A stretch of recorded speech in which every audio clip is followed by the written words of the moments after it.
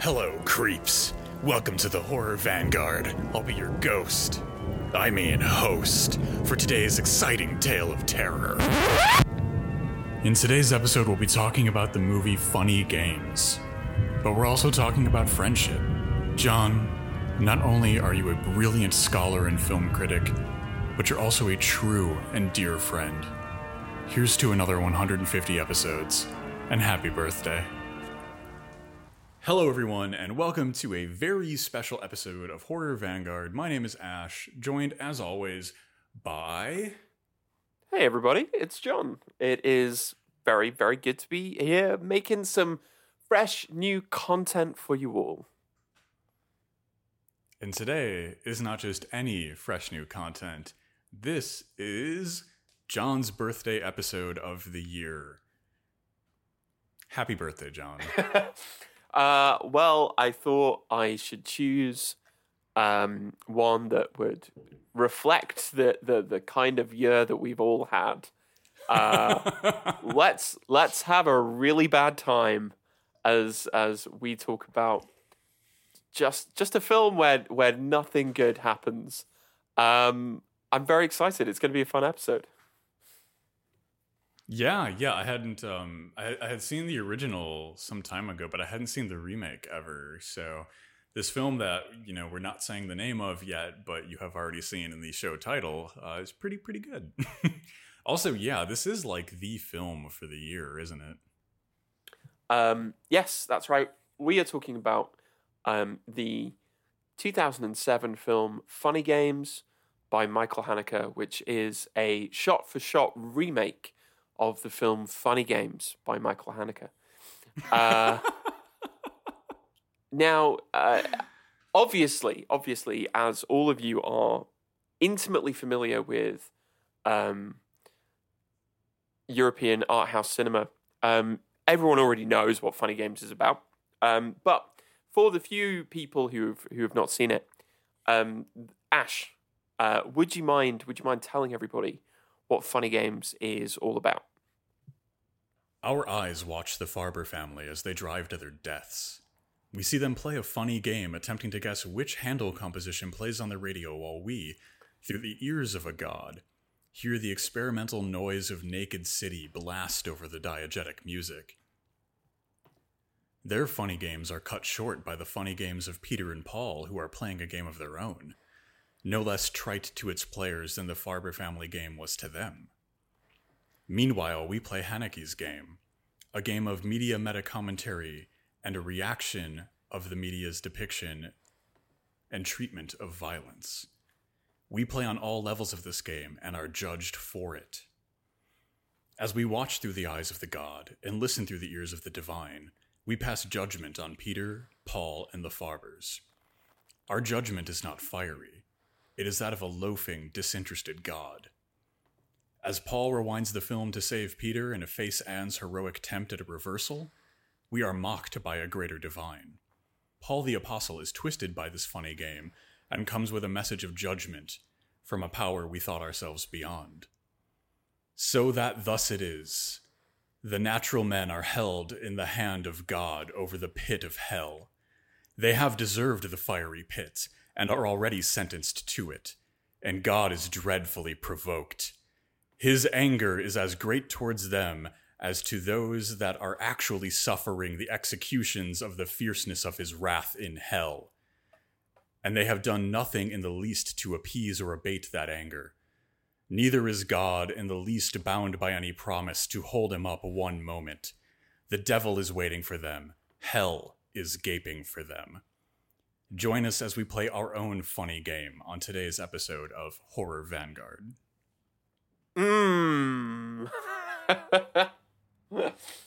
Oh, this is gonna be fun. This is gonna be a good episode. Just a little hellfire sermon at the beginning of our episode, I think, to wake things up a bit. Yeah, no. I see it. I think it absolutely works. We are moviegoers in the hands of an angry god. We are indeed. we are indeed. And that god's name is Michael Haneke. Well, I don't know about you, but I think it's probably time that we enter a certain liminal and dangerous space. It is, of course, the Formalist Zone. Ooh, gotta love that new Twilight Zone inspired theme there. That distinct and non-copyright infringing Twilight Zone inspired theme. Inspired by, but in no way related to, the Twilight Zone. Let's talk about the formal elements of Funny Games, especially given that it's a shot-for-shot remake. It's Haneke remaking an earlier work of his. Where do you want to start with this as a kind of formal aesthetic exercise? Well, I guess it might be worth it to ground our discussion in the fact that this film is loosely inspired on real events. In 1924, two men named Leopold and Loeb kidnapped a young boy named Bobby Franks in Chicago, Illinois. Mm-hmm. It was known as the crime of the century when it happened. Both of these men, like our protagonists, were incredibly arrogant and thought they had concocted the perfect crime and would never be caught. Spoiler alert, they were. And these events went on to inspire countless movies, Hitchcock's Rope amongst them. So yeah, I don't know. I think it's good to just foreground that for what we're talking about, is that this film exists only because of an event that was tragic in its day and has since gained a second life as something of a constantly resurrecting media phenomena. I mean, this is maybe taking us into the kind of meta commentary of the film a little early, but I think this is actually really important to flag up, which is the notion that there is a dialectical relationship between, or at the very least, a parasitic relationship between mass media spectacle and violence. Mm-hmm.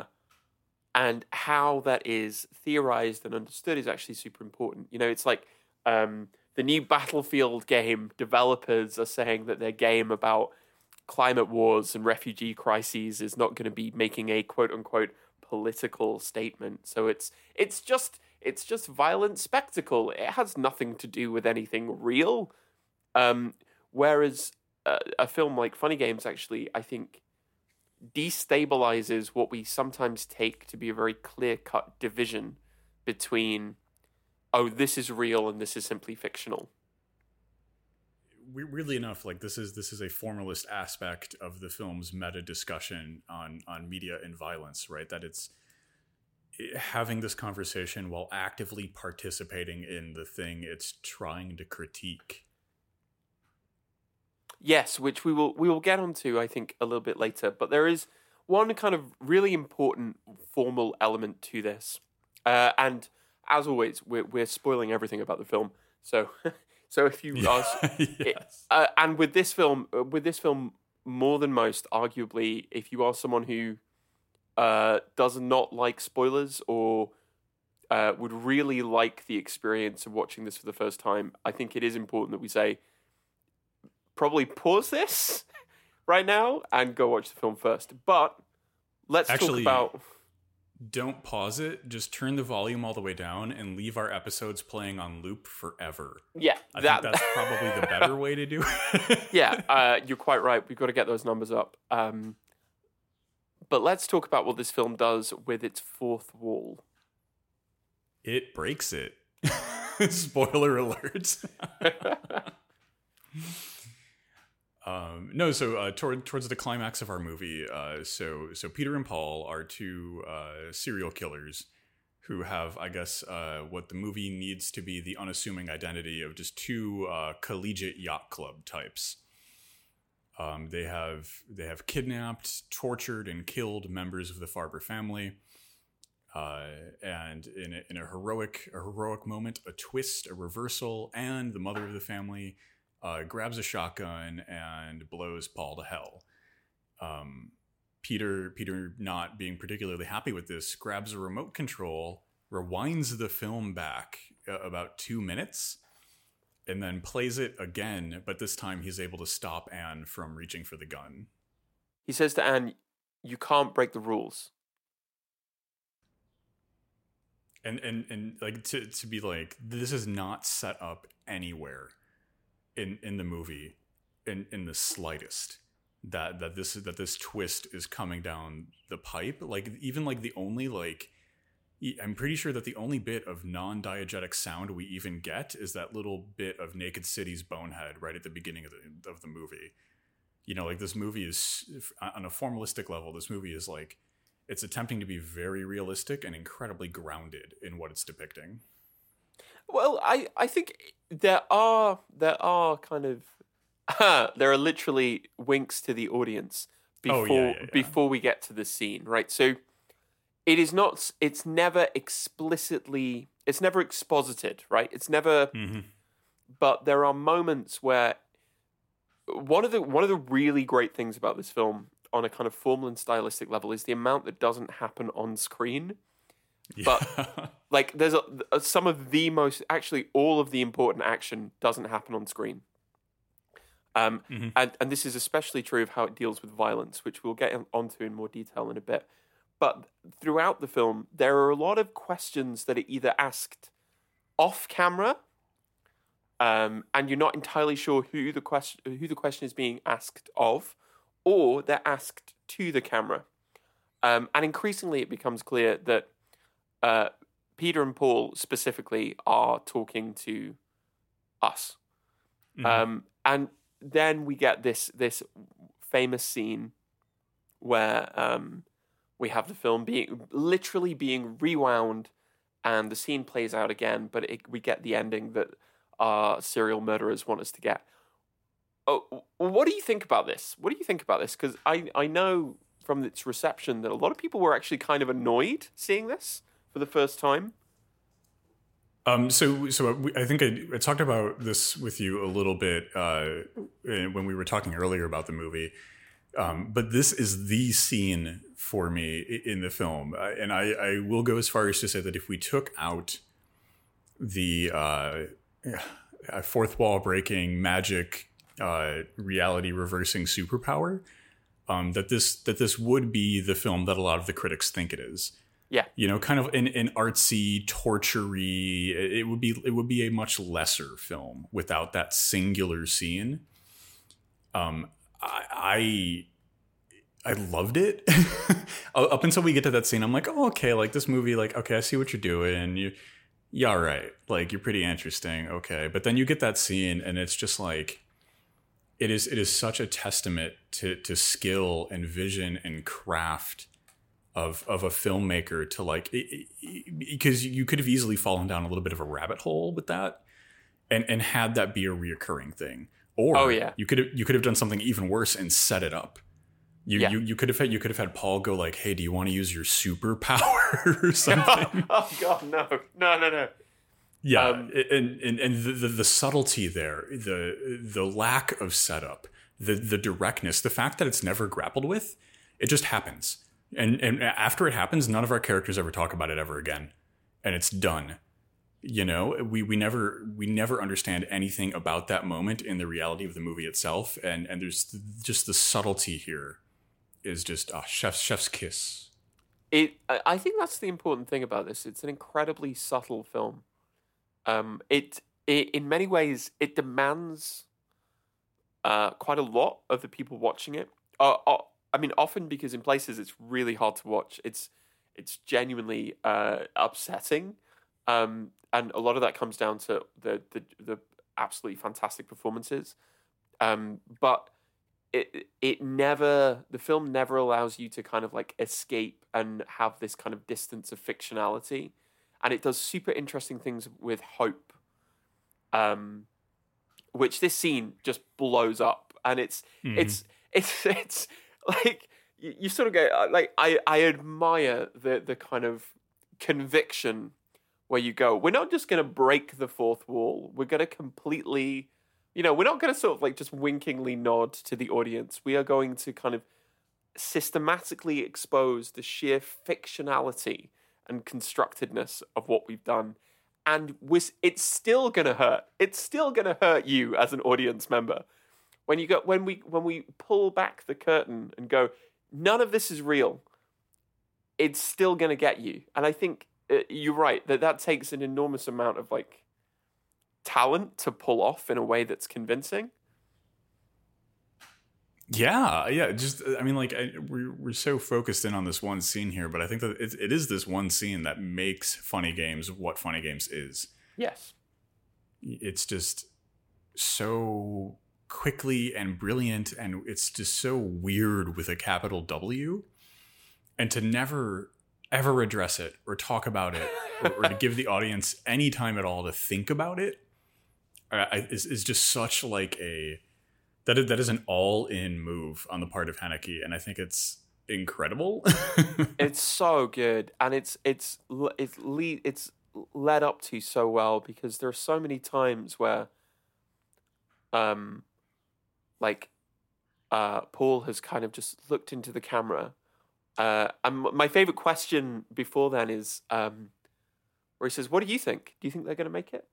And he addresses that directly to the audience. Mm-hmm. And it's like, I think this brings up a whole bigger set of kind of, meta ethical questions we can get into around, in the early 2000s, what the function of violence in horror was. And the kind of investments. I mean, Carol Clover obviously has written about this in Men, Women, and Chainsaws back to the 80s. Like, why did people go and see the slasher movie? And we can theorize the slasher movie, right? But anthropologically, people went because there was a cool spectacle. There was cathartic violence. It was like bloody and exciting. And then right in the middle of an English language revival of the slasher, which gets unfairly and not helpfully termed torture porn, somebody asks the audience, what do you think? Do you think they'll get out of it? Because that's the whole kind of structural frame of this story, right? Which is like, you go and see this kind of film because you don't want people to get out of it, but you want to be deceived into maybe wanting them to escape for a bit, right? Mm-hmm. Yeah. And then we have this glorious scene where Haneke just goes, "You've known all along. You've known all along this was a story." Mm-hmm. I mean, it's so important that Paul says you can't break the rules.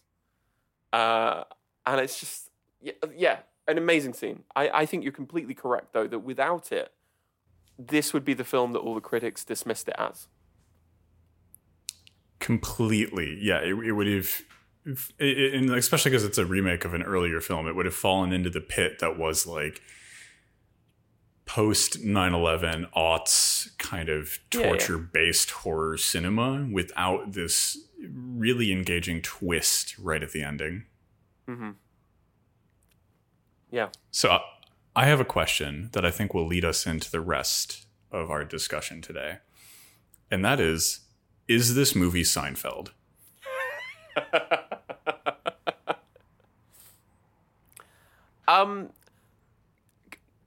Kind of. Yes. I think the correct answer is yes. So I will accept that. You get full points. And I mean, I highlight this juxtaposition, one, because Haneke has said in interviews that this is a movie about nothing. Seinfeld culturally is described as a show about nothing, right? The episodes aren't really about anything. There's just stuff that happens during them. And the parallel there, I think, is really compelling, right? Because if we take both of these statements and we just believe them, right, and we don't actually pry them apart, where it's like, no, Seinfeld's actually about a bunch of stuff, and so is Funny Games. We look at the plot on this kind of surface level and we accept that. I think it's really interesting to juxtapose the kind of latent violence that is necessarily a part of what Seinfeld is as a show. Mm-hmm. You know, the unspoken agony that radiates in the background of every episode of Seinfeld. These things are just like, they're just not discussed by the show, but nevertheless hidden in the background of it. Whereas in Funny Games, like, we have one particular type of violence that is incredibly foregrounded, while all others are muted and left undiscussed. Yeah, I mean, the whole point is, why are they doing this, right? Why, like, what's the reason? And like the sort of nightmarish quality of the film is, you know, we don't really have one. You know, we tend to want there to be a kind of motivating, structuring reason for violence, right?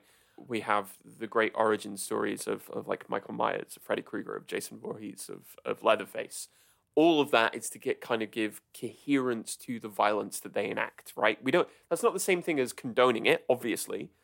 But the kind of great thing about this film is it just goes, nope, we're not going to give you that. We're not going to give you that structure, that structuring, cohesive narrative that helps you to conceptually make sense of what you're seeing.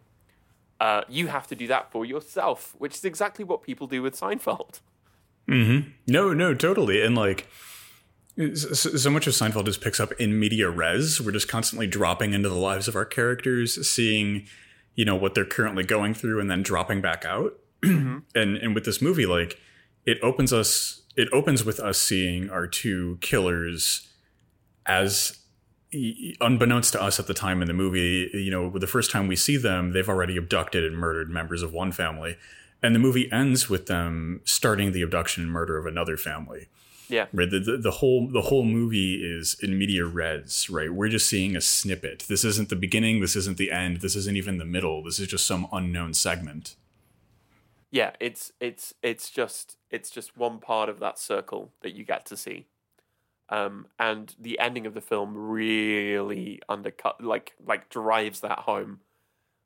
When they sail across the lake and they find a new house, and use exactly the same ruse, and they're just going to be making their way down the lake, and there's just going to be a litany of corpses behind them.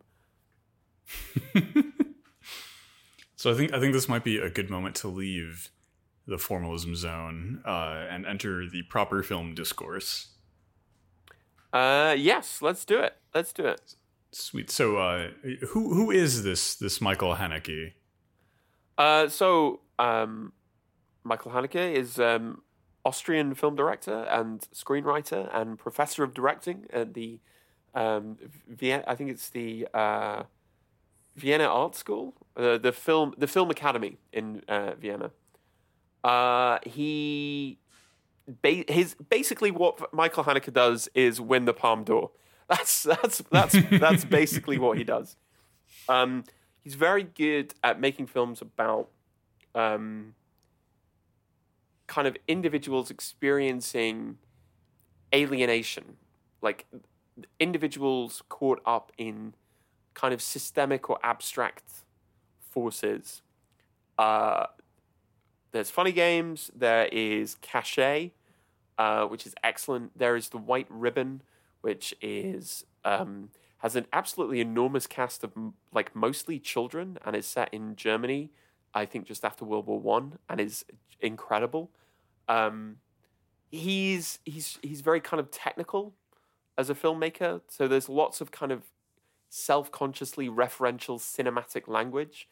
If you watch interviews with him where he's talking about teaching, he says the job of the film school is to teach you craft, right? The actual how do you put together a story in moving images and sound. And I think that's one thing that he's actually really, really good at. It's never explicit, but it's all of his stuff is really good. Basically, he strikes me as someone who's very ethically engaged. Right? Some people think of him as kind of in Funny Games in particular as like being a bit of a crank and talking like kind of wagging his finger and going, "Oh, you're also terrible for enjoying the spectacle of violence." And I think that's super reductive. But I think he is very interested in the ethics of representation, or as he puts it in an interview, the ethics of aesthetics. What does that mean, and what are filmmakers and actors doing, and how are audiences implicated in that?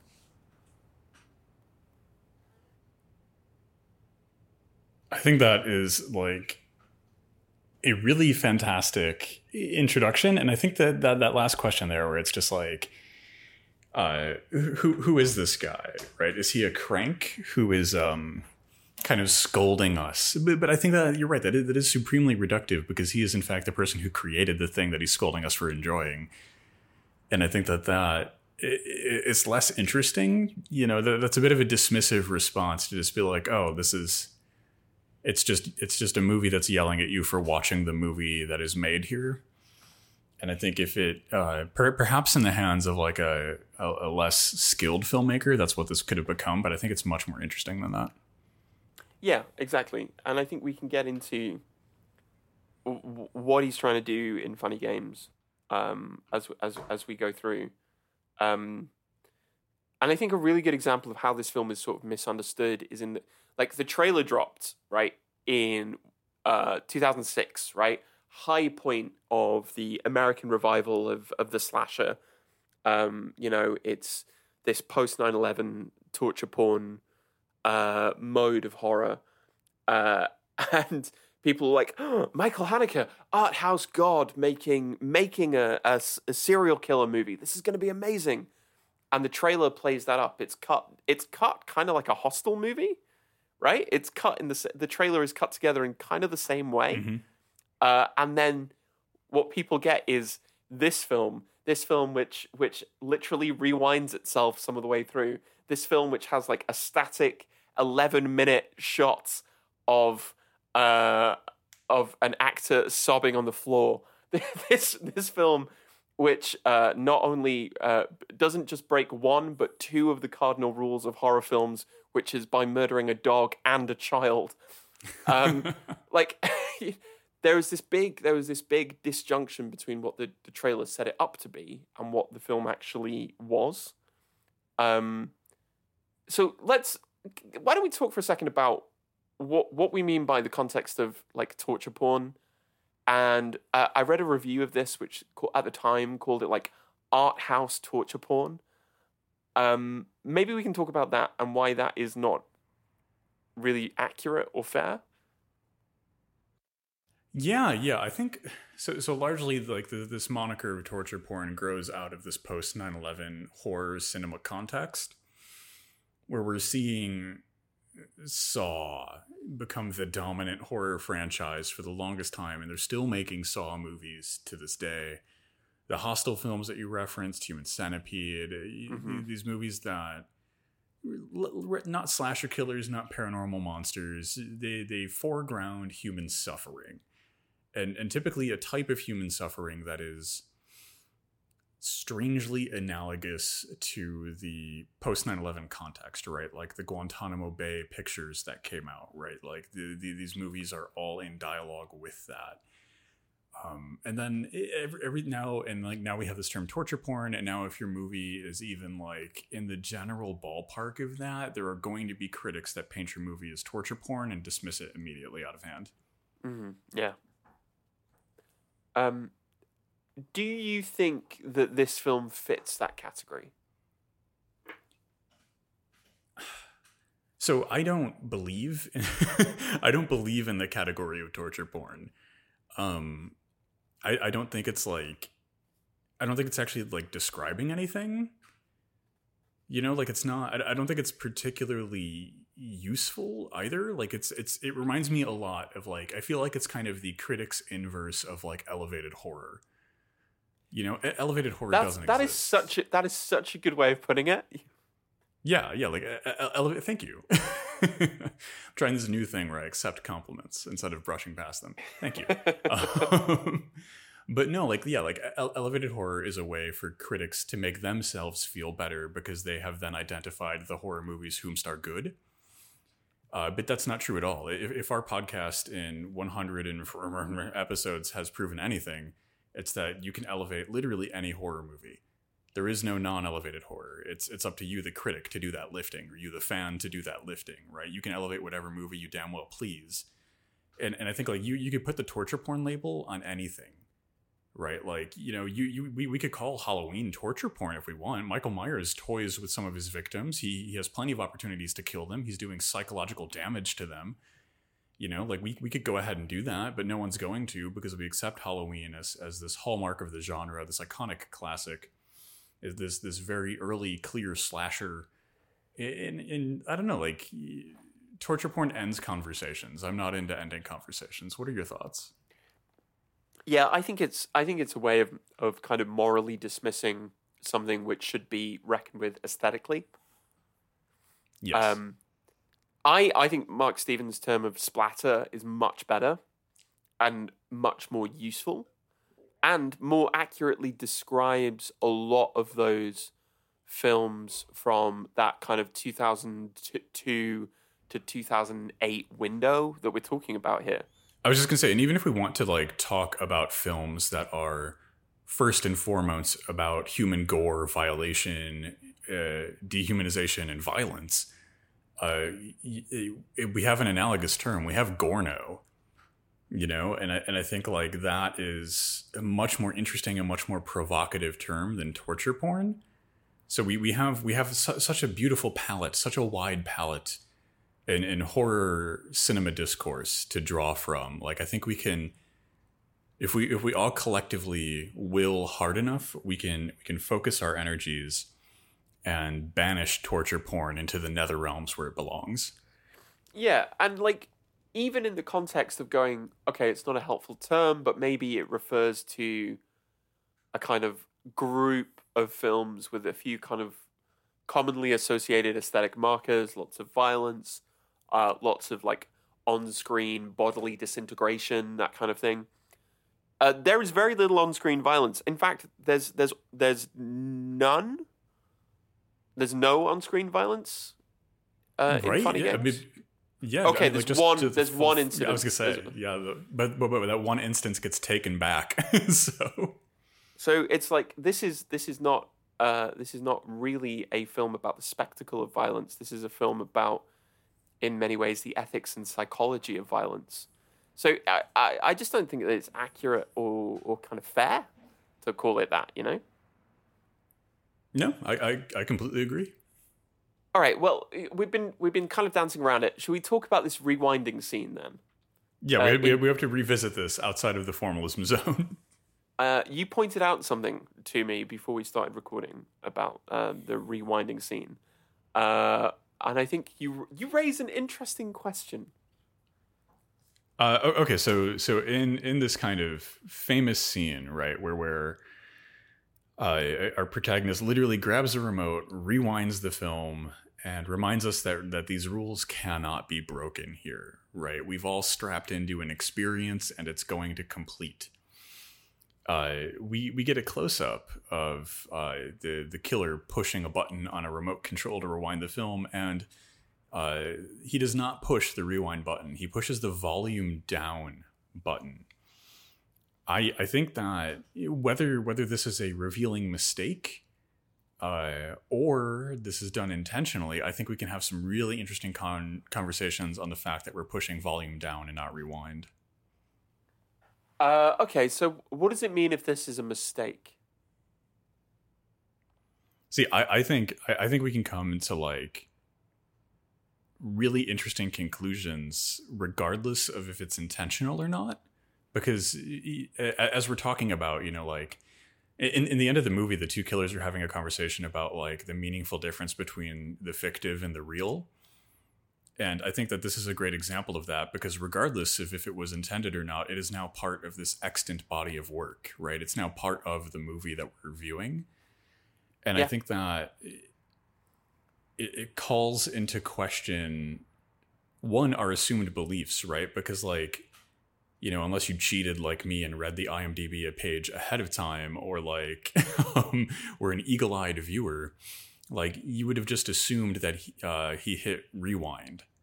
You would have just assumed that he hit the button that causes the effect that we know is going to happen, right? So we're now having our assumptions about what controls media being called into question, right? It's not actually the person holding the rewind button. It's this much larger construct. It's this much larger apparatus that's actually in control of the piece of cinema or the piece of media that you're being exposed to.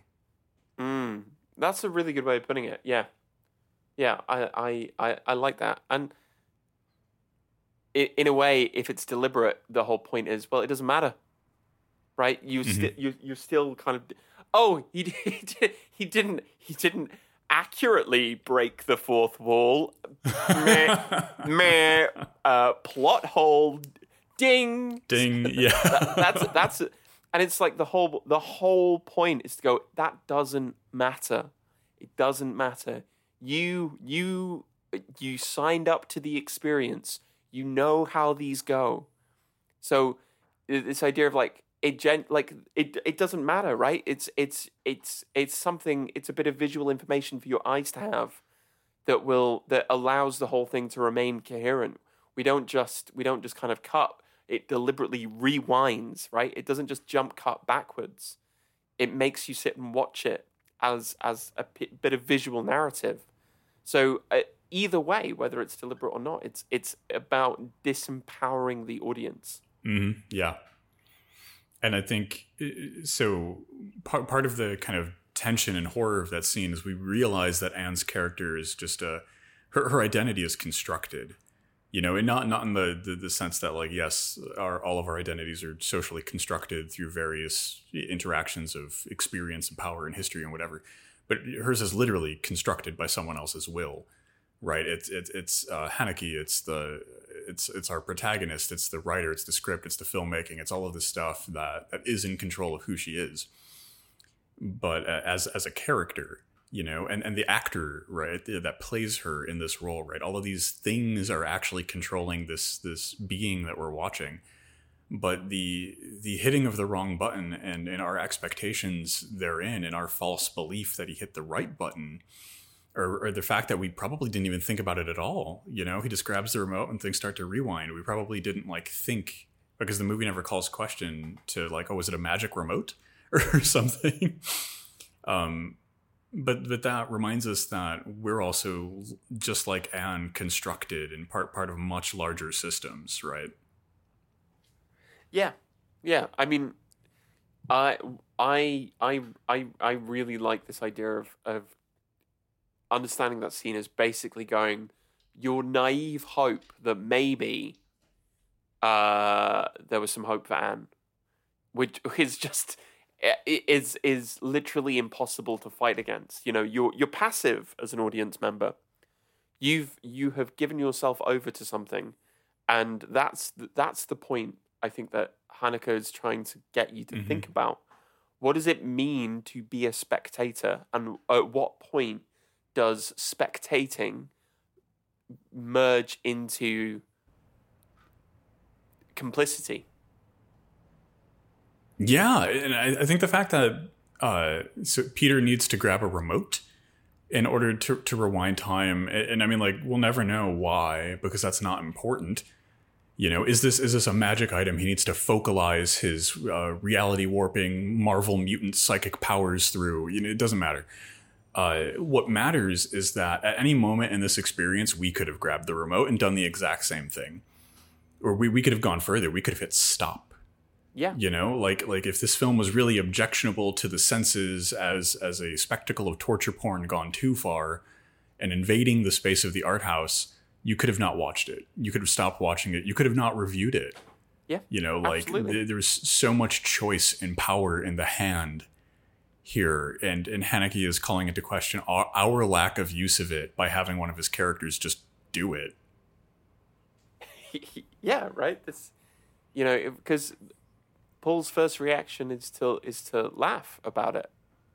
Mm-hmm. And yeah, why? Because it doesn't matter. It doesn't matter, because you can just rewind it and you do the scene again. It is the glue. It's the one scene piece of glue that holds the whole movie together. Yeah, absolutely. I think without that scene, the whole thing would just be so much more basic. And with it, it kind of unlocks the entire film. And you go, like it's sort of like, I really like this film because I actually think it's going to help me watch films better. It just sort of unlocks the whole thing. So you go, oh, that opening third when nothing really happens and it doesn't seem to have very much point was deliberately done. This was because it's all about making, it's like the 20 minutes or 30 minutes before the killers turn up. That's what this was all about. Really, there's this uncomfortable closeness that's being built between us as audience members and Peter and Paul. That whole rewinding scene is the key, which opens the film up to actually being a super interesting text. I completely agree. It goes without saying at this point that I just agree. So do you want to talk about jazz for a little bit here? Oh yeah, I would love to talk about jazz. 'Cause this is a musical movie we're watching today. It really is. Let us turn this into the jazz vanguard. Where's Labor Kyle when we need him? I mean, like, this feels like the thing. You know, we need him here to talk about Naked City, but we're gonna make do. Okay, why are we talking about jazz? Okay, so as we talked about earlier, at the beginning of the movie, our family, the Farbers, are listening to some Handel composition, and they're the father and the mother trying to guess what it is, right? And they're playing a funny game that you would play on a car ride with the family. You're trying to name that tune in one note or less. You know, like they're having a bit of fun. The second their car stops, the music immediately cuts to Naked City. Naked City is, I would describe it as like experimental composition for a jazz grindcore band. Yep, absolutely. It's like shout out to the absolute mad genius that is John Zorn. Oh yeah, like the stuff is just like, it's so good. The album Grand Guignol, I think, is maybe my favorite of Naked City's. But like the music is it's weird, it's threatening, it's constantly changing. It calls into question your expected beliefs about music and the direction of musicality and what a song is supposed to be and how a song is supposed to be organized. Mm-hmm. And I think that there's direct parallels to draw here, right? And like grindcore is also a very violent genre. Naked City invokes a lot of violent, disgusting, graphic imagery and concepts and language in their music. And I think that but they're doing it in this like incredibly high-minded, artsy, experimental framework. And I think that it plays really nicely off of the film.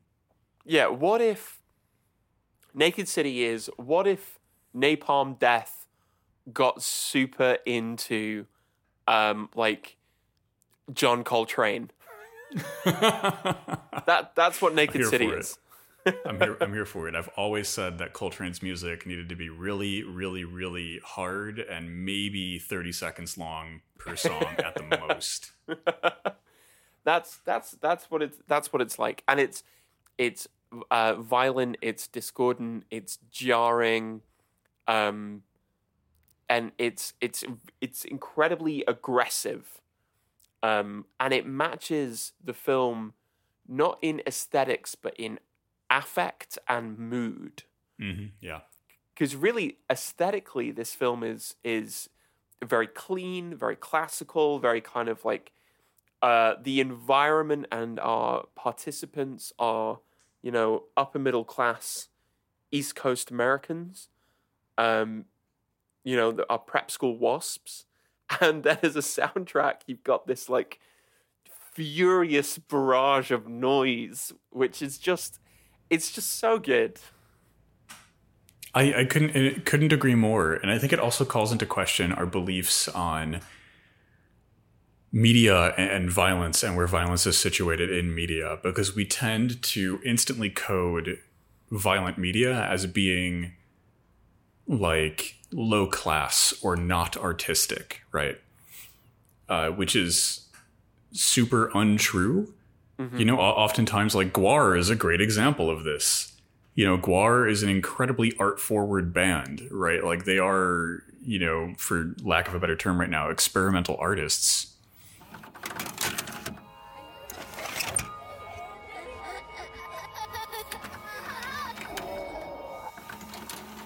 You were talking about Gwar.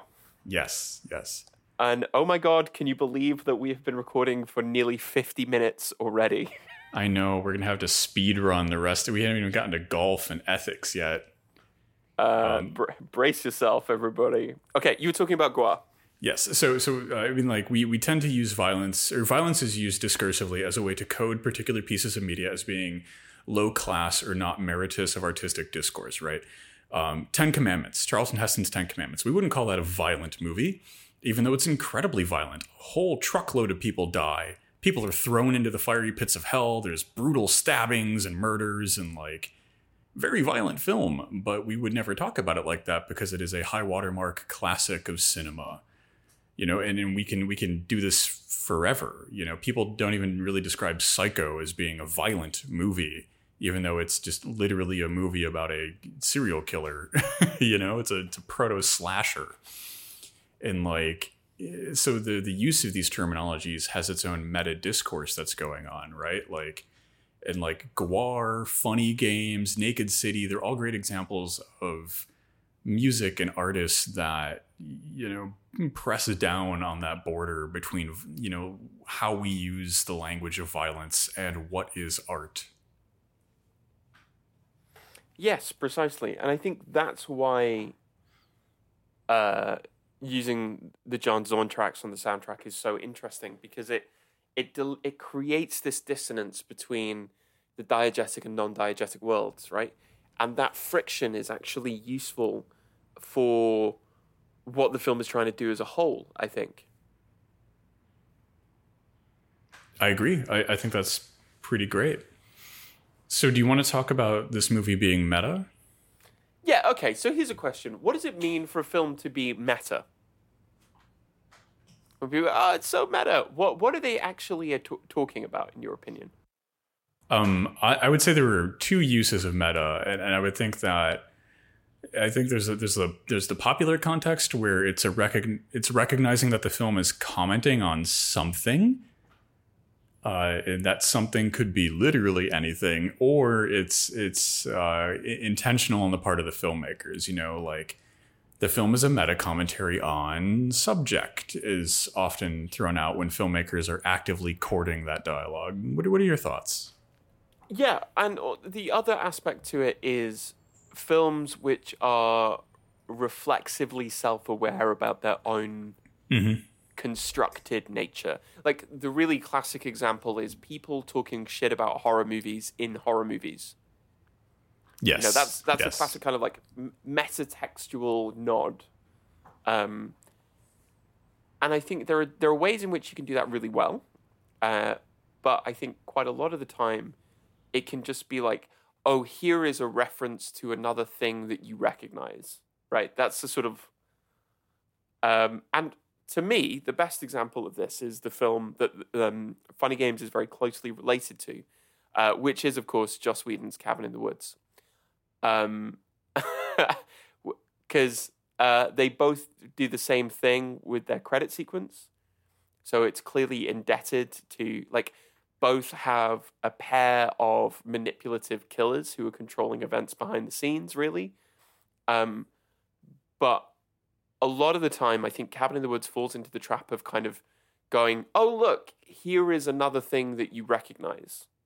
Here is a thing that has been in other horror movies.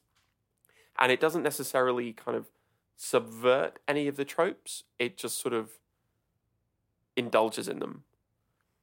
Whereas I think Funny Games actually subverts the tropes of horror film and filmmaking generally, rather than just going, oh, look, here's a reference to Psycho, or you know, do you think that comparison holds up? I mean, I think it's completely accurate. I mean, like when we look at Cabin in the Woods, right? It is all of the classic questions of horror movies, right? Why don't they run away? Oh, there's a magic technology barrier around the forest that prevents them from leaving, right? Like, why is there always kind of like the bimbo, the jock, the nerd, you know, like these archetypes? It's like, because they have to be there, you know? And we have this like loose frame narrative of like it prevents the rising of Cthulhu or whatever. But I think in Funny Games, it's much more powerful, right? Because I think Cabin in the Woods, you're right. It's just references, but it also pulls its punches. You know, like the idea that there's like a secret cabal that's pulling levers and controlling the like horror movie thing, and that it's like this weird working environment. That stuff is interesting in Cabin in the Woods, but then like to put it all in service of an in-universe god, it is pretty tired for an ending. And also, it has no subtlety, right? It would never be able to. It would never be able to do the thing which Funny Games does, which is introduce that half an hour into the film. Right, which would have been so much better if it would have been like an hour or half hour into the movie, and then we realized that we're in this weird situation, and it wasn't just a generic cabin in the woods type movie. The moment that I think really exemplifies this, right, is there's and kind of reveals that I think Cabin in the Woods is actually very cynical towards its audience. Is we know that they're going to be killed. And then two of them go off into the woods to have sex. And we have this kind of stereotypically staged 80s style sex scene. And it cuts back to the guys who are controlling it. And they go, well, you got to give people what they want. Which is like, we've got to see the girl get a top off. Mm-hmm. And it's like, you're just indulging in the trope, right? You're not undercutting it in any way. You're not forcing the audience to reflect on themselves. And there's a really, really unpleasant scene in this film with Naomi Watts, where they say, right, you got to take your clothes off. And in the hands of a lesser director, this would be like a kind of cheap titillation moment of like, we're gonna see Naomi Watts toplet, but it's like camera never pans down, and like you were made to kind of actually assess your own status as a viewer, and the whole thing is over in a second as well, because almost as soon as it happens, Paul goes, okay, put your clothes back on. It's done.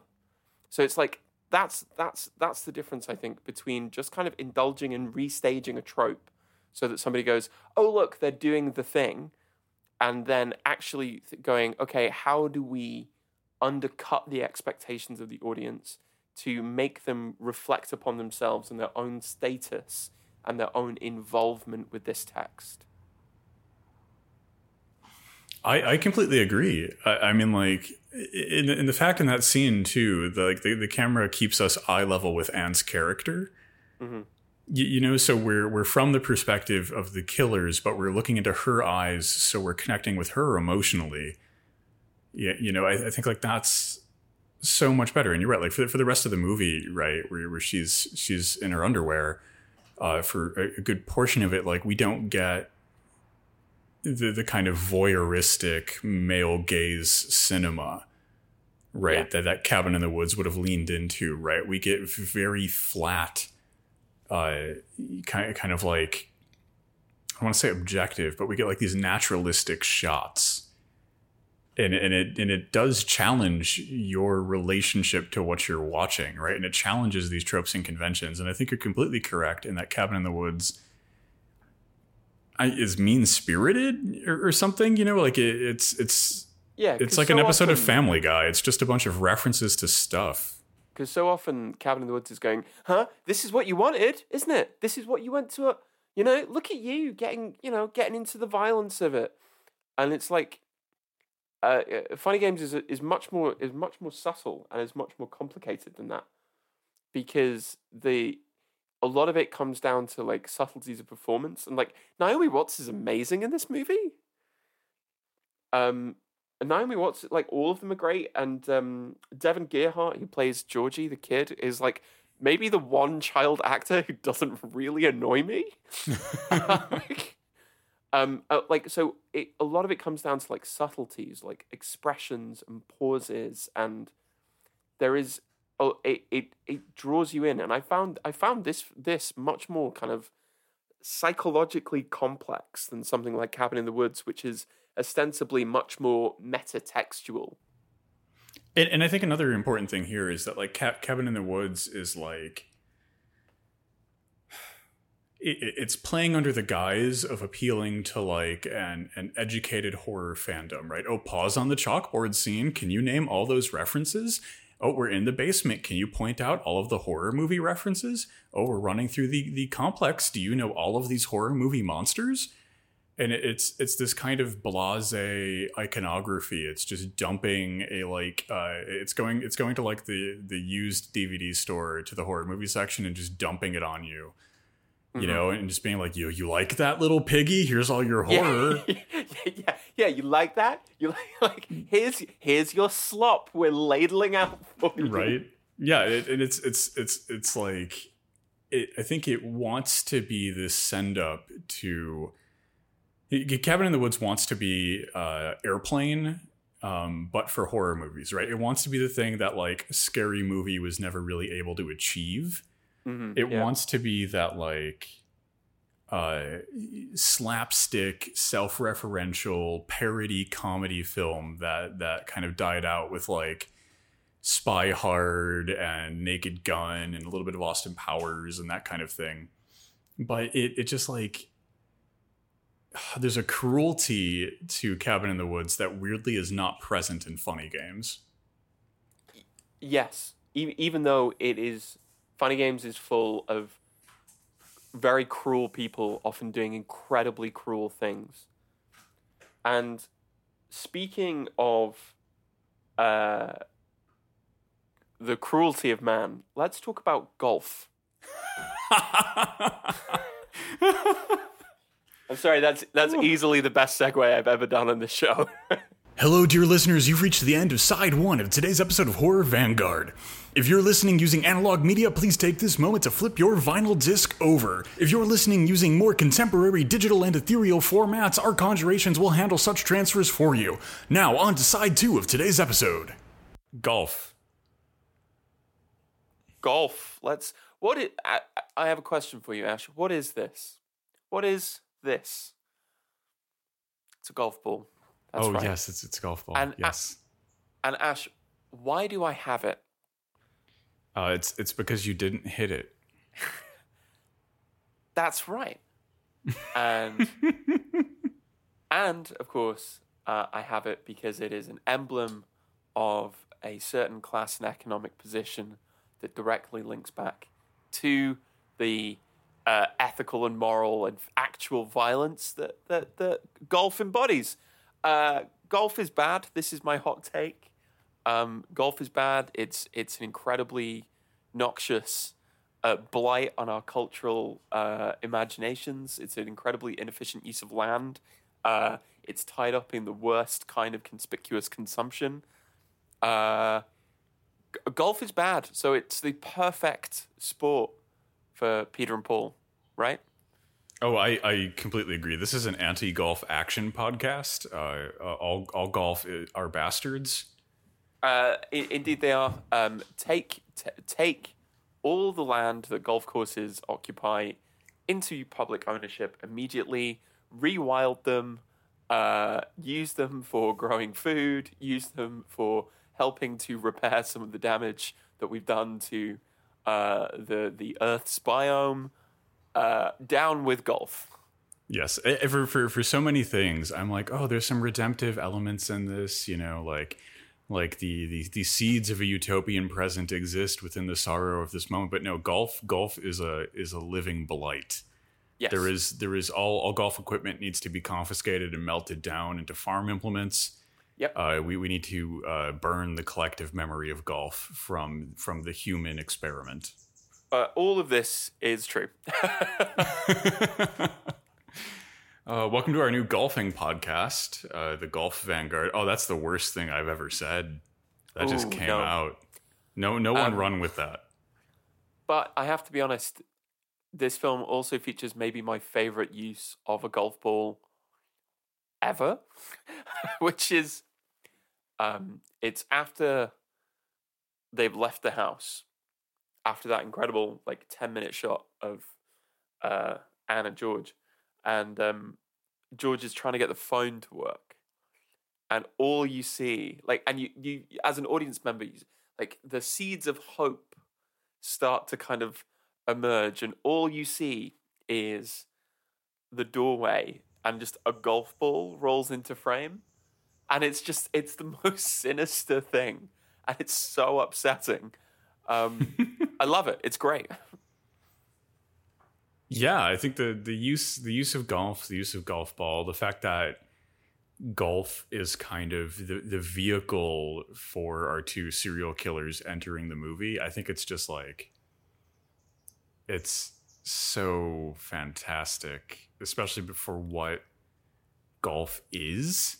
Just like conceptually, like especially like every golf course is just like rich people laundering money in like communities not doing public. I know so many small and medium cities in the United States where golf courses spring up as ways to not use land to help people live.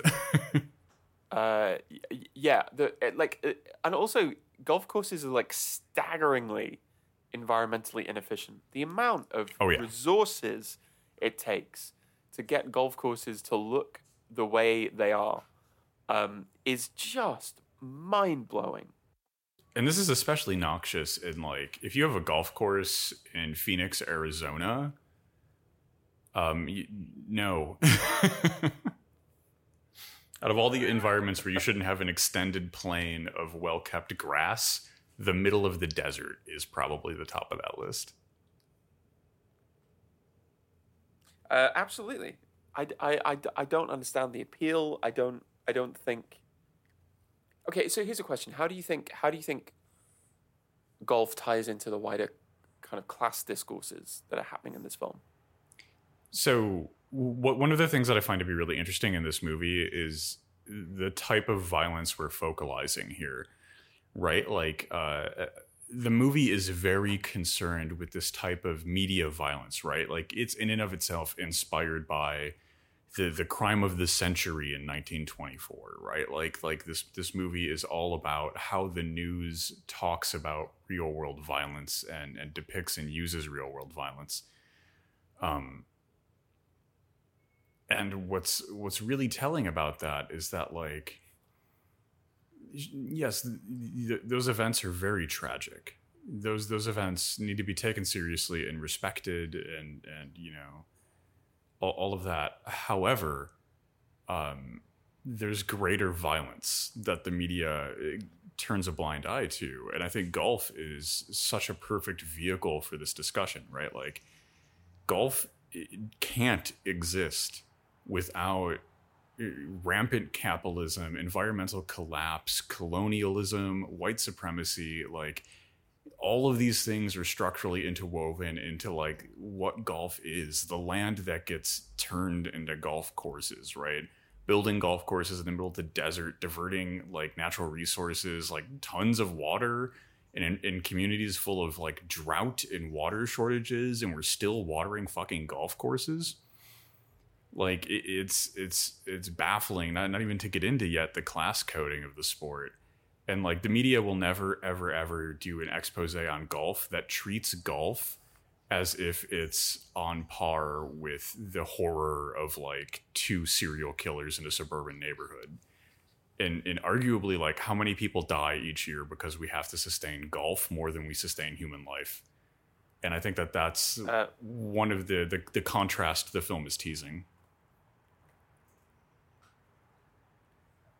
What about you? Yeah, completely. I completely agree, actually, and I think there's something about about golf which has always struck me as sort of supremely pointless. Um, I don't know. Maybe I just don't get it as a sport, but there's something sort of like this great engineering and geological and land based movement, this kind of transformation of land. You know, building golf courses in the desert. It's like, oh, what could we do with this space? I don't know, let's turn it into gentle rolling slopes that we'll cover with um, hugely resource intensive non-native grasses. There is something so kind of like empty and purposeless about it, which I think does directly tie into this kind of bigger question. I think one of my favorite scenes that sort of really illustrates this is when they're giving this kind of contradictory backstory to Paul is talking about Peter, and he's trying to explain why they're doing this, and he's like, you know as well as I do, like everything I've just told you, you know as well as I do that that's not true. And then he kind of goes, "What, you think he's white trash?" And it's like, no, of course you don't think that, because he's there to play golf, right? It's this hollow, empty, performative hobby that doesn't really do anything. There's a kind of ontological void about it. And it's also like a fundamentally alienating game in such a bizarre way, because like we have games like Solitaire, right, where, as the name implies, you play it alone. You know, but like Solitaire is mobile, right? Like it's designed to be a game where you pass time, you know, and just contemplate. Whereas like golf is a social, non-interactive game, which is just the strangest setup. You know, golf is like less interesting croquet, which is a powerful statement, I feel. But I think you're completely right with the like golf being this. It's an ontological whole in our society, right? I think like it is such the perfect embodiment for literally everything that's wrong with the world in which we live.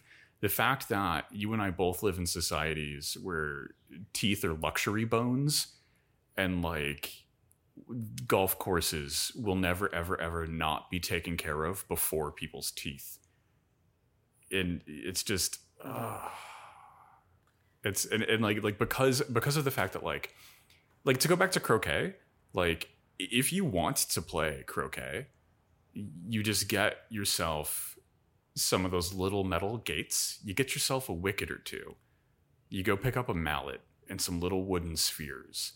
You know, like you could buy a croquet set for next to nothing, and then you could slap that bad boy together at any park, any field near you. It's mobile, right?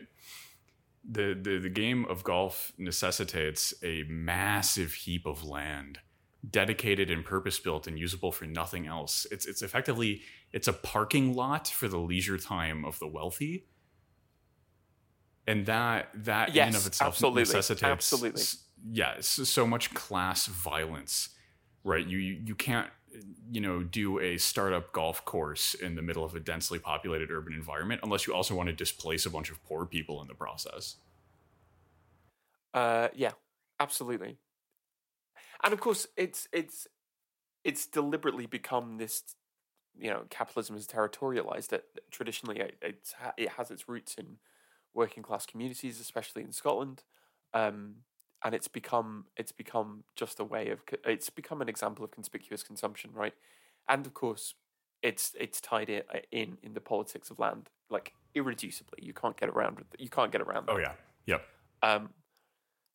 Basically, golf is horrifying, and symbolically entirely appropriate for a film about nihilistic monsters coming into your house to torture you to death. That's entirely appropriate for this film. Yes, 100 million infinity% golf. Golf is just the worst possible thing. Ugh. So, do you want to talk about motivation? Yeah, I'm feeling motivated for this conversation. Maybe a little bit more about that scene where George asks them, "Why are you doing this?" And Paul says, "Why are we doing this?" He asks that to Peter, and Peter says, "It's hard to talk about." And we get this long, contradictory, self-justification narrative. I wanted to know what you thought about that scene where Peter and Paul are asked why they're doing this, and they offer this kind of contradictory backstory that's supposed to kind of explicate or justify their actions. You know, Paul talks about Peter being, you know, raised in a troubled home and has a drug problem even. So yeah, I wanted to know what you thought about that. So I think the obvious and first interpretation is to compare and contrast that with the apparent class background of both killers and the people they're going after. Mm-hmm. Right? They dress like yacht club boys, they talk with this kind of upper class, like, cultural framework in mind. They're clearly, like, being coded in so many ways as wealthy, established young socialites. And even their ruse when they have to unexpectedly meet people outside of the family that they're currently like torturing is to incorporate themselves into some kind of like class mobile framework. They're colleagues of a friend's father's firm. Like they're always built into the system and into these expected roles. And so I think that contrast is interesting, right? Because we don't expect, like, culturally, the media teaches us to expect a certain set of like cultural icons when we're talking about serial killers. like mental health issues, drug abuse, broken homes. Like, those are the things that the media likes to talk about when we talk about crime. And whenever it's someone not from those backgrounds, it's an unexpected tragedy. How could this have ever happened? Like all of that stuff, right? And I think that's the dialogue we're teasing out here. The fact that, like, the next time there's like a white mass murderer, the news is going to use a picture of them on a fishing trip, and like, oh yeah, that is the discourse that we're having with, I think, this apparent backstory, because the backstory is just a total fabrication, but it fits in with expected narratives. Yeah. I think that's really important, right? There's this tendency to go. We talked a little bit about this previously. This idea that there is a kind of structuring cause that happens that doesn't condone but explains violence. And yeah, I think in this case it's exactly tied into this idea of, oh, he was just he's from a nice background. He was just, quote unquote, troubled. Or the kind of inverse is, oh, it's only people who come from poverty, or who come from a background of substance abuse or drug addiction that would ever do this kind of thing. And this film just goes, well, no, it raises a really interesting question about how and why we think certain acts are performed by certain people. There is a lot of tension and a lot of attempts of trying to kind of go, well, here's what's going on, really. But they constantly undercut it. They constantly undercut it all the way through.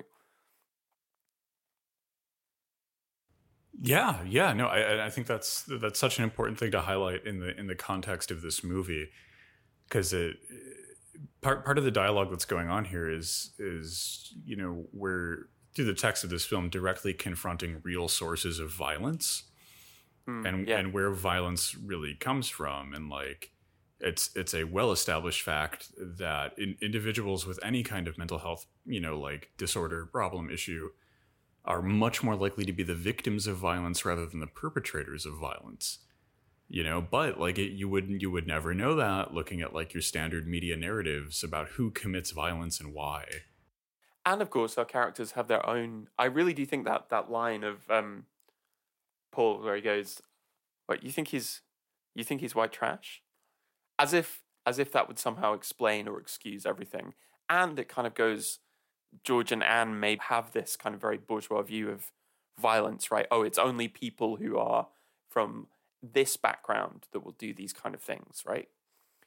And they go, if anything, they're more economically secure and prosperous than the people they've decided to pick on.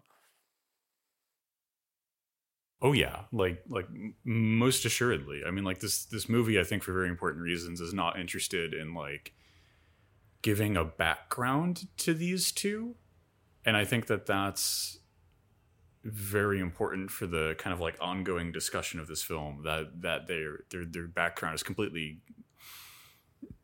open. It's open-ended. But one of the things that's really interesting to me is like in that moment, like, I think you kind of realize that like it would not be shocking at all to find out that these two are like the sons of a senator or something, Oh yeah, that they have 100%.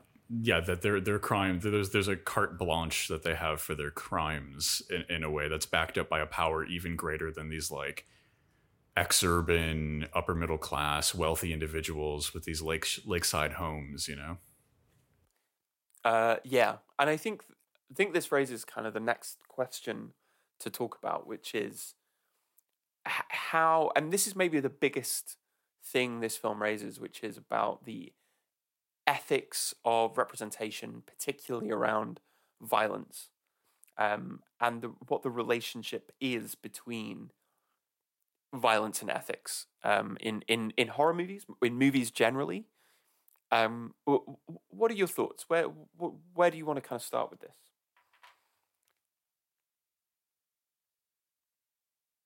I think, I think we've kind of already started this conversation by like picking apart the class background of our two killers, right? Because when you look at like Michael Myers, Jason Voorhees, Freddy, you know, like our standard killers, right? Like they all have this clear working class identity as their background, right? This fits into a larger cultural meta narrative that we're having. You know, like the same even like going into like modern situations, right? Like Scream. To continue with, the Scream killer very intentionally looks like it's wearing a bad horror movie Halloween costume, right? Like going further, like to contrast this with Saw, you know, as some critics I think woefully did, but like there's an interesting parallel here too, because like Saw happens in those discarded and forgotten industrial neighborhoods, right? Like Saw has that Black Tower element where there's all these buildings where we don't know what's going on inside of them, we don't know who owns them, what they're there for, what they do. There's so much of our communities that are hidden, and then this is happening in like, you know, the like a Lake District kind of place. You know, it's happening in this very upper class area, and I think in a way this movie is trying to like invert expectations on the sources of violence inside of horror. And I think it's trying to do it in a way which, as we said when we were talking about this in the context of Cabin in the Woods, which tries to get the audience to interrogate itself, right? To kind of recognize our own involvement with it. Like films are incredibly popular, right? Right? The films make huge amounts of money, and there is something that like I say, I don't think Haneke is just kind of like scolding people for enjoying violent movies, but he's trying to get people to think about what is it about those films which is so appealing. What is the kind of libidinal economy of violence, of the slasher killer? You know, what is it that audiences respond to and are drawn to? And I think this film raises some very kind of like troubling questions, because I think for some people the absence of that structuring base narrative, this, you know, they're doing it for this reason, actually makes the film kind of harder to watch in a way, because it refuses to allow the audience a reason to excuse it. Right? You can think that John Kramer does horrible things, but then the films spend hours upon hours upon hours creating this kind of like increasingly convoluted mythology about why he's doing it, so that you can watch, you know, people get their heads torn apart, and kind of have a reasoned epistemology that you can place all of this into, that allows you to kind of create a distance between yourself and the text. And because they go, you know, whatever story I told you, I tell you, you'd know wasn't true. You kind of have to go, okay, then why am I, as an audience member, here? Yeah, I find this to be really interesting too, because you know, looking at Saw or like any of our other, you know, like torture slasher killer types, the fact that they have a backstory not only allows us to apply that kind of layer of distance, right? It also gives us an avenue to sympathize with them, right? Yes. Like we can talk about like Michael Myers is a great example. Like we could talk about how Michael Myers is treated in the context of mental health. There are avenues to sympathy with all of these kind of killers with a backstory, right? And that, as an audience member, it allows us to make YouTube videos like, was the Saw killer correct?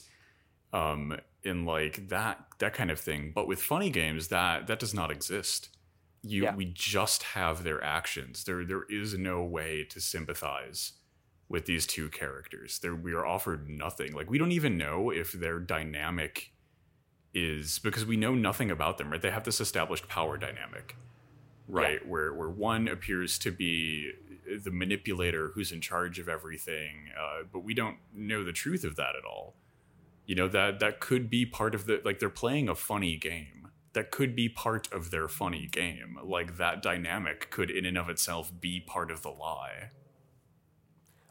And I think there is that reflects on how the audience relates to the text as well, because so I've written about this a long time ago, but I kind of made the argument that let's say the kind of first wave of horrors, of slashers specifically, spent an awful lot of time with protagonists and characters because they wanted an emotional investment on the part of the audience, so that when people actually did start getting chopped up, you felt threatened by it. And the kind of remakes and reimaginings and revivals spend an awful lot of time with the killers because it tended to focus upon the spectacle. So really, as an audience member, you were encouraged to, if not kind of cheer on, then at least identify and invest in the people who are kind of there to give you the goods, as it were. And I think what's super interesting about this film is the way in which it gives you ways in which you can kind of invest in and identify with our protagonists, and the ways that you are encouraged to identify with the antagonists, right? Yeah. No, I think that's like this is a central thing about horror, right? Like, we're forced into this space. Part of the uncomfortability is often the fact that we're rooting for the monster. Yeah, exactly. And I absolutely love how this movie gives you nothing when it comes to potentially rooting for these two, right? There's no tragic backstory. There's no there's no meaningful motivation that you could possibly hook into for what they're doing. They're just doing it. And I think what's important is, like, I would contrast this with a movie like Natural Born Killers. Yeah. Where they're serial killers, but they're doing it for no real reason, but but that is the reason, right? They're almost like doing this Joker thing. Yeah. Where it's like, oh, I'm doing all this crime and all this murder because everything is pointless and nothing needs a reason, which in and of itself, that's an ontology, right? Like, that's a reason for doing what you're doing. That's a philosophical framework for your actions. Our killers and funny games don't even have that. They don't even have this kind of anti-framework for their kind of spree that they're on. It's just happening. But at the same time, the film does sort of encourage you in some very subtle ways to be kind of disappointed when they're not there. Mm-hmm. Mostly through making the film kind of a bit boring. Like, the opening 20 minutes are not especially sort of involving, and that long, very glacial paced sequence just after they leave the house for the first time, you kind of go, oh well, it feels like the movie's ended because the people who are the catalysts of this have gone. So even though you don't have that kind of reason, structurally, formally, the film is sort of like nudging you a little bit to being like, oh, I kind of, they were the interesting ones. Yeah. I think that is interesting as well, too, because I think that all depends on, like, because I walked into this movie knowing what kind of movie it was, right? That this is like a horror movie with some kind of like slasher killer, serial killer types at the helm, and so in those moments that are really slowly paced, like, you feel a lot for the family, right? Because you know what's coming. You've seen these type of movies before. You know how this goes, right? It's that line, we can't break the rules, right? You know how the game is played. And I think that those scenes become much more interesting in that context, because like other I know that Haneke has resisted calling this a horror movie and leaning into it as a horror title, but it's nevertheless in dialogue with the rest of like, slasher cinema. And I think like so many slasher movies, you got to keep the beats going. You got to have these paced out kills that escalate in violence and intensity and action, and you got to move in that direction. And this movie does that a little bit, but it's so much more subdued. And so many of the beats are missed on purpose. There's so much like, if this was a painting, there'd be so much white space in here. This is how the film is using white space. Yes, absolutely. Like the phrase that kind of popped into my head, it's only a movie, right? It's only a movie. So in the first act, first half, when you watch these people go through all of these awful things, you're like, it's only a film, right? It's only a film. It's fine. And then you allow yourself to kind of get some sort of hope that Anne especially might be the one who makes it out. But of course, it's only a movie, right? It's only, and you know what kind of movie it was. So I think that double meaning of like, oh, it's only a movie, it's not real. It means, and then at the end, well, it's only a movie, so there was never any hope to begin with, because it's a movie that plays to certain generic rules and expectations and formula, is something that this film kind of constructs really cleverly. And it's so subtle. We've said that a lot, but I think if it was a little more overblown, all of this would come off as kind of hokey. It would come off as kind of like slightly ridiculous. But because the film is so restrained, right? There's even this version of Chekhov's gun, right? Or in this case, Chekhov's knife, which is maybe one of my favorite things about the ending, where you're like, oh, she's gonna get like, oh, they set that up. The knife is on the boat, and they just spot it and just throw it away, and like, nope. Yep. It's so cruel. It's so sort of like spiteful right at the end. It's just an extra little twist to go, it's only a movie. Why did you possibly think there would be any hope whatsoever? And I really like that, and this ties into the end too, where they're talking about the space between the the fantastic and the real. And I think like Zizek even talks about this, right? Like movies aren't unreal. Movies are more real than the reality in which we live, right? There's a hyper reality to cinema. And that creates a lot of deep uncomfortability here, right? Like this movie is giving us insight into our world that like the supposedly realistic news media can't give us. Yeah. And the way that this movie kind of has this discourse about reality and fiction, I think is one of my favorite parts about it. Well, like, let's talk about that. Let's talk about, because we've said that this is a film about violence, or rather, it's a film about the kind of psychological impacts of violence. But this is not.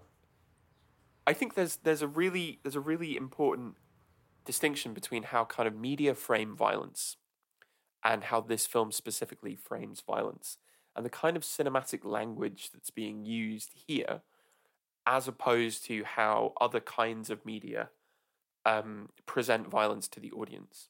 I think that's at the heart of what is going on in this film, is how we're looking at violence and how we're talking about violence, especially in this like it's televisual media that we're watching, right?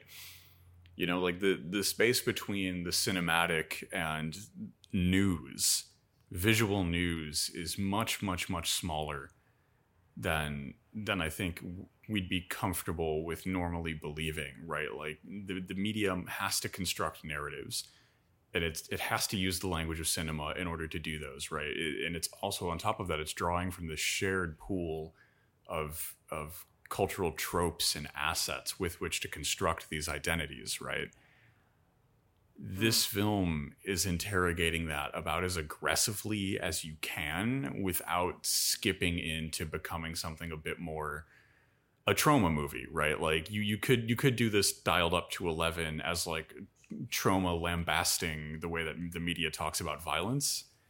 But this is like the dial it down to -1. This is the much more like haunting, subtle, and slow way of doing that.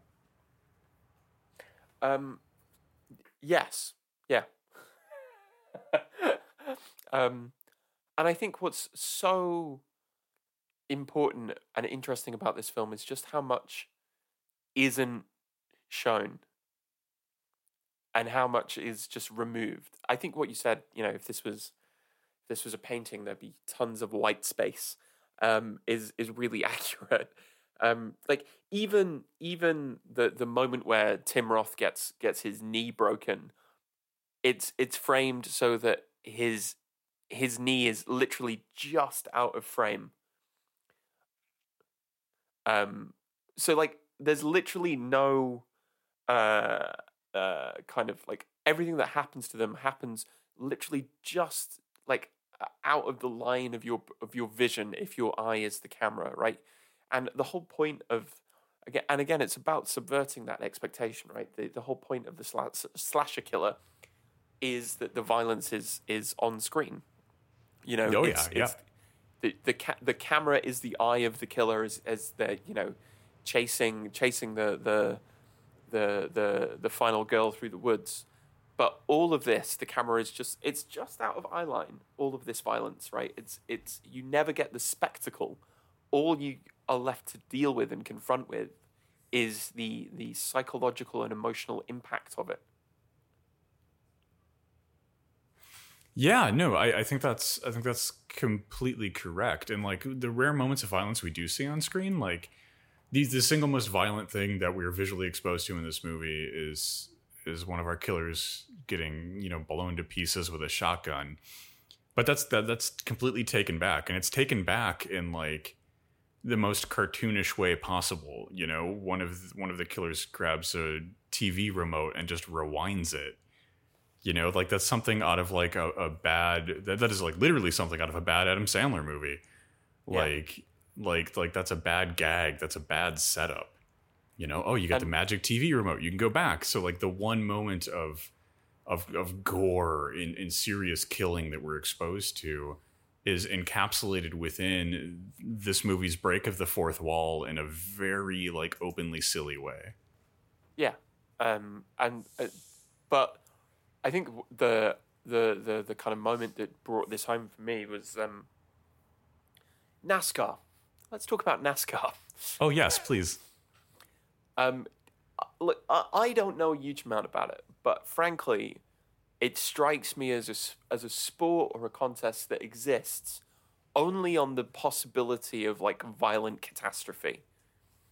Right? It's not like the courses are particularly complex. You're driving around in big oval, right? The whole thrill of it isn't like, oh, how amazing are the drivers at controlling their cars through this incredibly complex course. It's like, how well can they avoid the possibility of fiery immolation and death? I don't know. I am not an American, so you're gonna have to tell me if I'm being kind of unfair here. It's a very interesting sport in the way that it is situated in what happens to everything inside of American history, right? Stock car racing in America, like this grows out of prohibition, right?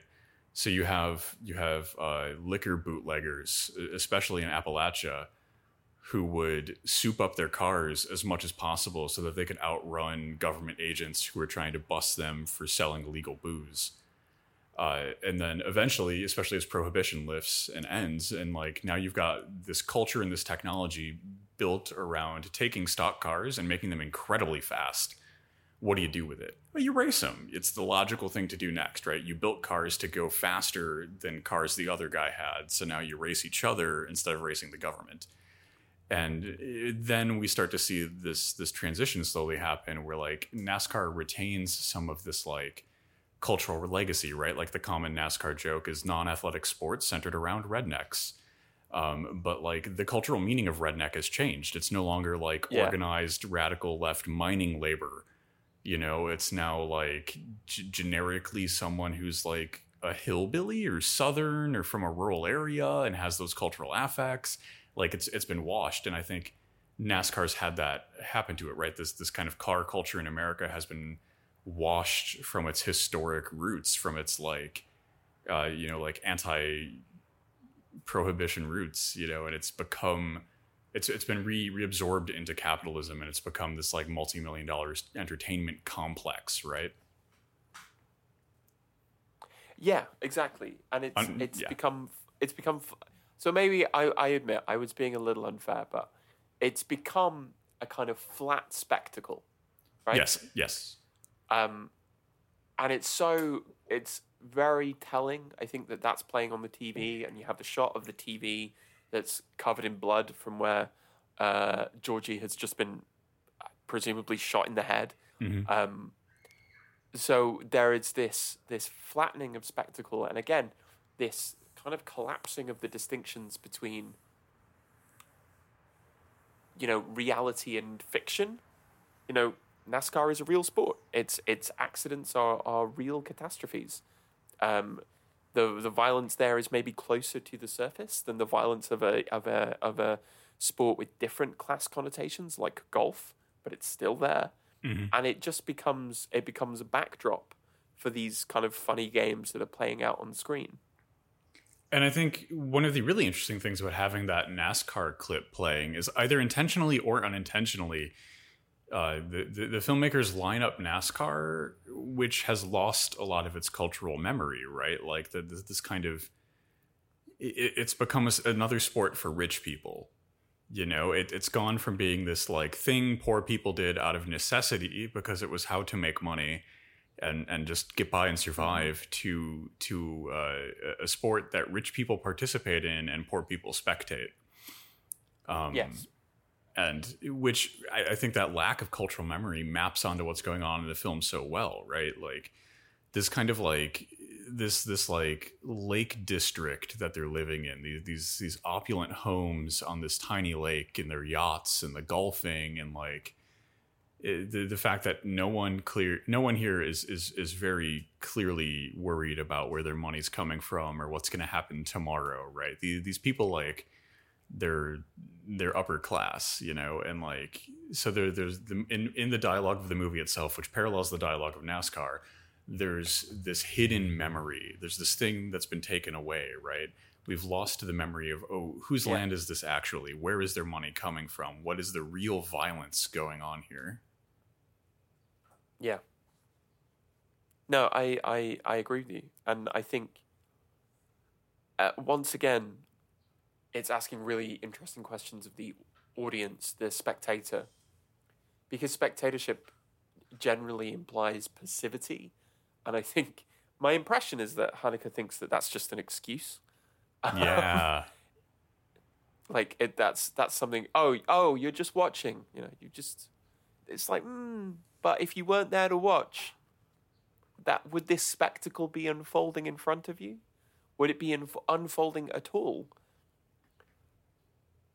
And I think there's like, to go back to the connective strands between like televisual news media and cinema. We see ourselves as like passive observers in cinema very often. This thing happens on a screen in front of us, and we absorb it. But we're active participants in the shaping of that meaning, right? Like in the Mile High Horror Salon, like I was talking about the Babadook kind of emerging as like a fixture at pride parades, like we are active in the making of the meaning of movies. Like it's entirely possible that a reality could have happened where like nobody picked up on queer subtext in the Babadook, and the Babadook never emerged in this way. Like that was actively done and shaped by people reacting to the text. And the same is true about news media. Like news media, we passively absorb what the people on the TV are saying or what the people on Twitter are saying, but we're active participants in the shaping of these meanings and the asking of these questions, right? And I think that this movie is like, all of our opening shots of the family that we're about to spend like 2 hours watch get tortured and killed, they're like, this kind of like bird's eye view, like they're these godlike ways of watching people. We're hovering silently over them, where we're peering at these really awkward and intimate angles in the vehicle, where we're hearing and seeing whatever we want. And I think that it jars with the rest of the movie that has much more realistic and personal eye level cinematography. Yeah, and of course, you're directly addressed as an audience member, right? You are involved in some way. Where Paul goes, what about you? You want to see a proper ending, don't you? With plot. What is it? Character development, and it's like. Yeah, because otherwise you would think it was a quote unquote bad movie, if it didn't fit those standards. And then when you still get denied that right at the end. What do you think about the ending? So I there's so much to say about the ending of this film. I love their little conversation about fiction versus reality and how those two don't have clear boundaries, right? Because they make a lot of Zizek's points in like 2 sentences at the end, where like fictitious objects exist within reality and therefore are real. Sure, Gandalf, you can't like invite Gandalf out to the bar or something, not extant in that sense. But like to say that Lord of the Rings isn't real, for this random example, I'm bringing up Lord of the Rings. To say that Lord of the Rings isn't real is just a mistake. It's a category error. It's a mistake. And you go, well, you can't invite Gandalf to the bar. Therefore, it's like, well, that's to misunderstand what kind of thing fictional characters are. And I think the ending is just great. It's so horrible. It's so kind of casually cruel, because they make a bet. That what is it, by 9 a.m, all of them will be dead, and they go out on the boat at 8 o'clock in the morning, and then Paul just throws her into the sea, into the lake, and lets her drown. And the reason is just the reason that you might give if you stopped watching a movie too soon. He's getting kind of hungry, and it was a bit boring. So, and Anne's death is so kind of unceremonious, as all of them are. I love it. It's horrible. It's deeply unfair, but that's kind of the whole point. Yeah, I think that's the whole point too. Is I totally agree with this, right? Like we go to these kinds of movies in part to spectate upon horrifying violence, right? Like this Saw, to again, like, because critics want to invoke comparisons to quote unquote torture porn, so let's do it. Like the tortures and the kills in Saw could have been like just as mundane as humanly possible, right?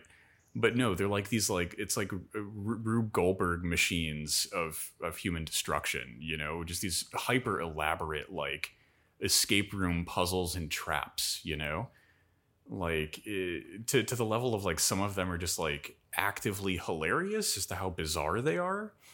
And this movie, oh yeah, so weird. Yeah, and this movie is like, okay, like that's what you're going to expect, right? That's what you're primed for in this kind of cinema. Or you're going to get something like Scream, where there's just like buckets of blood and people getting stabbed left and right and lots of dramatic monologues and motivation. This movie takes all of that away from you. Like no one dies in this movie in a way that respects them as characters at all. Everyone dies off camera and quietly and in the background. Because this movie is calling into question like what the hell we're doing here as audience members, and maybe that's where we can go next. What do you think this movie is trying to do?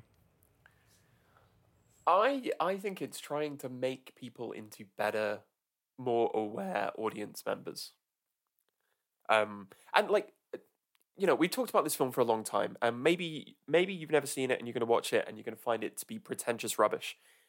Fine. I think, you know what, you can even make an argument that that's the case. But I also think that if you take it seriously and engage with it on the level that it kind of demands of you, it's sort of, to me anyway, I think this film is genuinely about what does it mean to be a watcher? What does it mean to be an audience member? You know, what kind of uh, ethical and moral questions does film basically try and draw a fictionality curtain over? And this film basically pulls away that kind of comfort and forces you to actually reckon with the ethics of spectatorship. You know, the ethics of watching people play their funny little games. What about you? What do you think? Yeah, so I think that's really interesting, right? And I think that's some of the I completely agree, right? Like this movie is trying to correct cinematic viewership. It's trying to take away some of that learned passivity we have when we watch movies, right? This movie is trying to get you to ask questions about the movie by making huge chunks of the movie just a little incoherent, and on top of that, breaking a lot of the spectacle, right? Like, you know, I was watching this, I was thinking about like some other attempts at like, because there's another way to go with this, right? Like you make a spectacle that's so graphic it becomes uncomfortable to watch. Yeah. But I question as to how possible that is. You know, because at the end of the day, we're dealing with cinema, we're dealing with actors and contracts and special effects artists and craft, you know, and like you could make an intensely graphic spectacle of a movie, but there's always the risk that it gets subsumed by the spectacle. Saw is an intensely graphic and gory series of movies that are ridiculous pop culture fodder now. They get parodied, they get turned into cute little references and toys, and like you kind of can't escape that machinery by leaning into it, but you can escape it. Like you're never going to get like, or I shouldn't never say never, but it would be much less successful to get like the line of Funny Games Funko Pop. Yes, exactly. Exactly. And I think by deliberately making the violence obscured or happening just off screen, not only does it kind of highlight the emotional intensity of what we're seeing, but it refuses the kind of spectacularization of the discourse, right? It makes you confront it on a kind of cognitive level rather than a affective or emotional one. Yeah, I think that's really really important too. Like this movie guts its own spectacle. Mm-hmm. You know, there's almost this like violence of cinematography that goes on within the movie in terms of generic conventions, where the film is eviscerating itself. It's appearing to us as this hollow bag of a film by taking out everything we would expect in this kind of movie, right? And our slasher killers too, like they don't have like they're wearing Converse sneakers and just kind of your generic yacht uniform. Yeah, you know, like and there's no a more true to form slasher or horror movie. At some point, they would have needed to transform into their killer personas, right? They would have had to have a uniform, an outfit. Like they would have put on their freaky masks or like switched out into a uniform, right? They would have had icons, symbols for themselves, right? They don't, you know, and like the way they wield everything around them, including their outfits, disengages with that kind of spectacle, right? The golf club could have become symbolic for them as killers, but it doesn't. It's just this object of opportunity that's around them. And I think that the way that this movie is constantly picking apart what we want in these types of movies, what we've been taught to want in these types of movies, is part of its larger dialogue in kind of making us as audience members a bit less like little babies in cribs watching the movie just kind of like as a mobile above us just spinning, right? This movie wants you to kind of like wake up and engage again. Yeah, it's like the opening to Bo Burnham's new special, Inside, which starts with a song where he says, like, "Daddy made you some content, so open wide, here it comes." It's like that's we're just like, yes, feed me the content that does not that does not require anything of me, and this film, yeah, this film is like a cold glass of water, and a kind of like a reminder that you as a viewer, as someone who can and should critically engage with art, are capable of doing more with art, doing more with film than just being a passive consumer of it. Absolutely. So do you have any closing thoughts for our, I think this is going to be the longest episode we've ever done. It's really good. It's a really good movie. It's a really well made movie. It's incredibly well thought out. It won't be for everybody. I think that's fair to say. But then, like, no film is, and no film really should be. And I think there might be people who have watched some of the other stuff that we would recommend and then watch this and hate it. And I think that's a perfectly legitimate response. But I found it one of the most interesting films that we've talked about on this show for a very long time. I don't know. I kind of struggle to articulate how I feel about it emotionally. It's not one of those ones where I'm going to be, oh, I love that movie. I think it's incredibly interesting, and I think it's really good.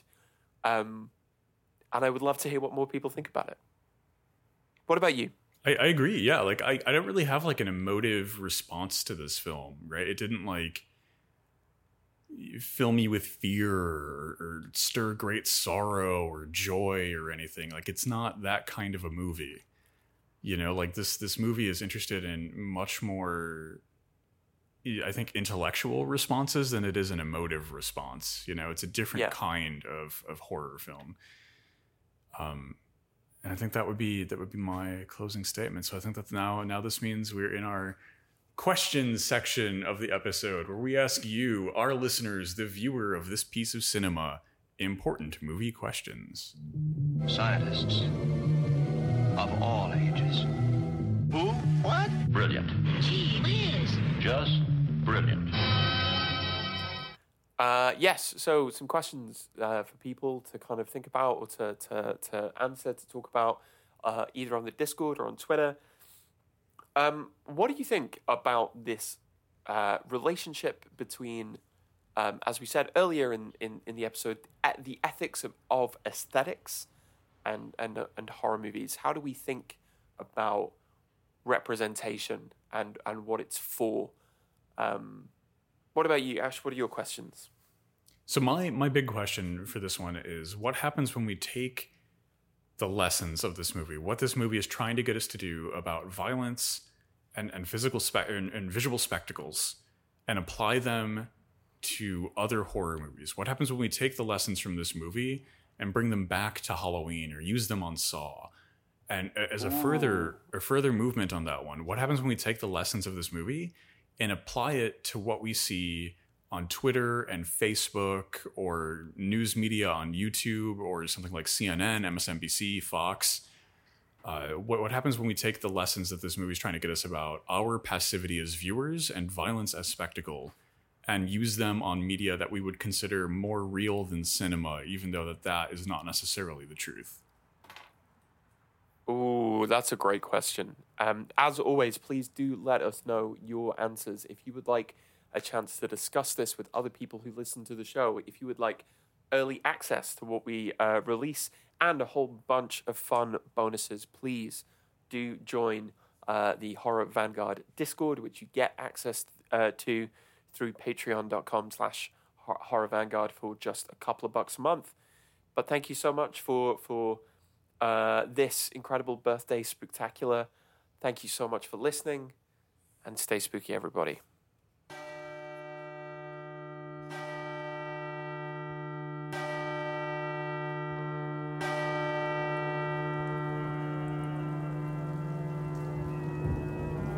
Thanks for tuning in, creeps. And remember, stay spooky.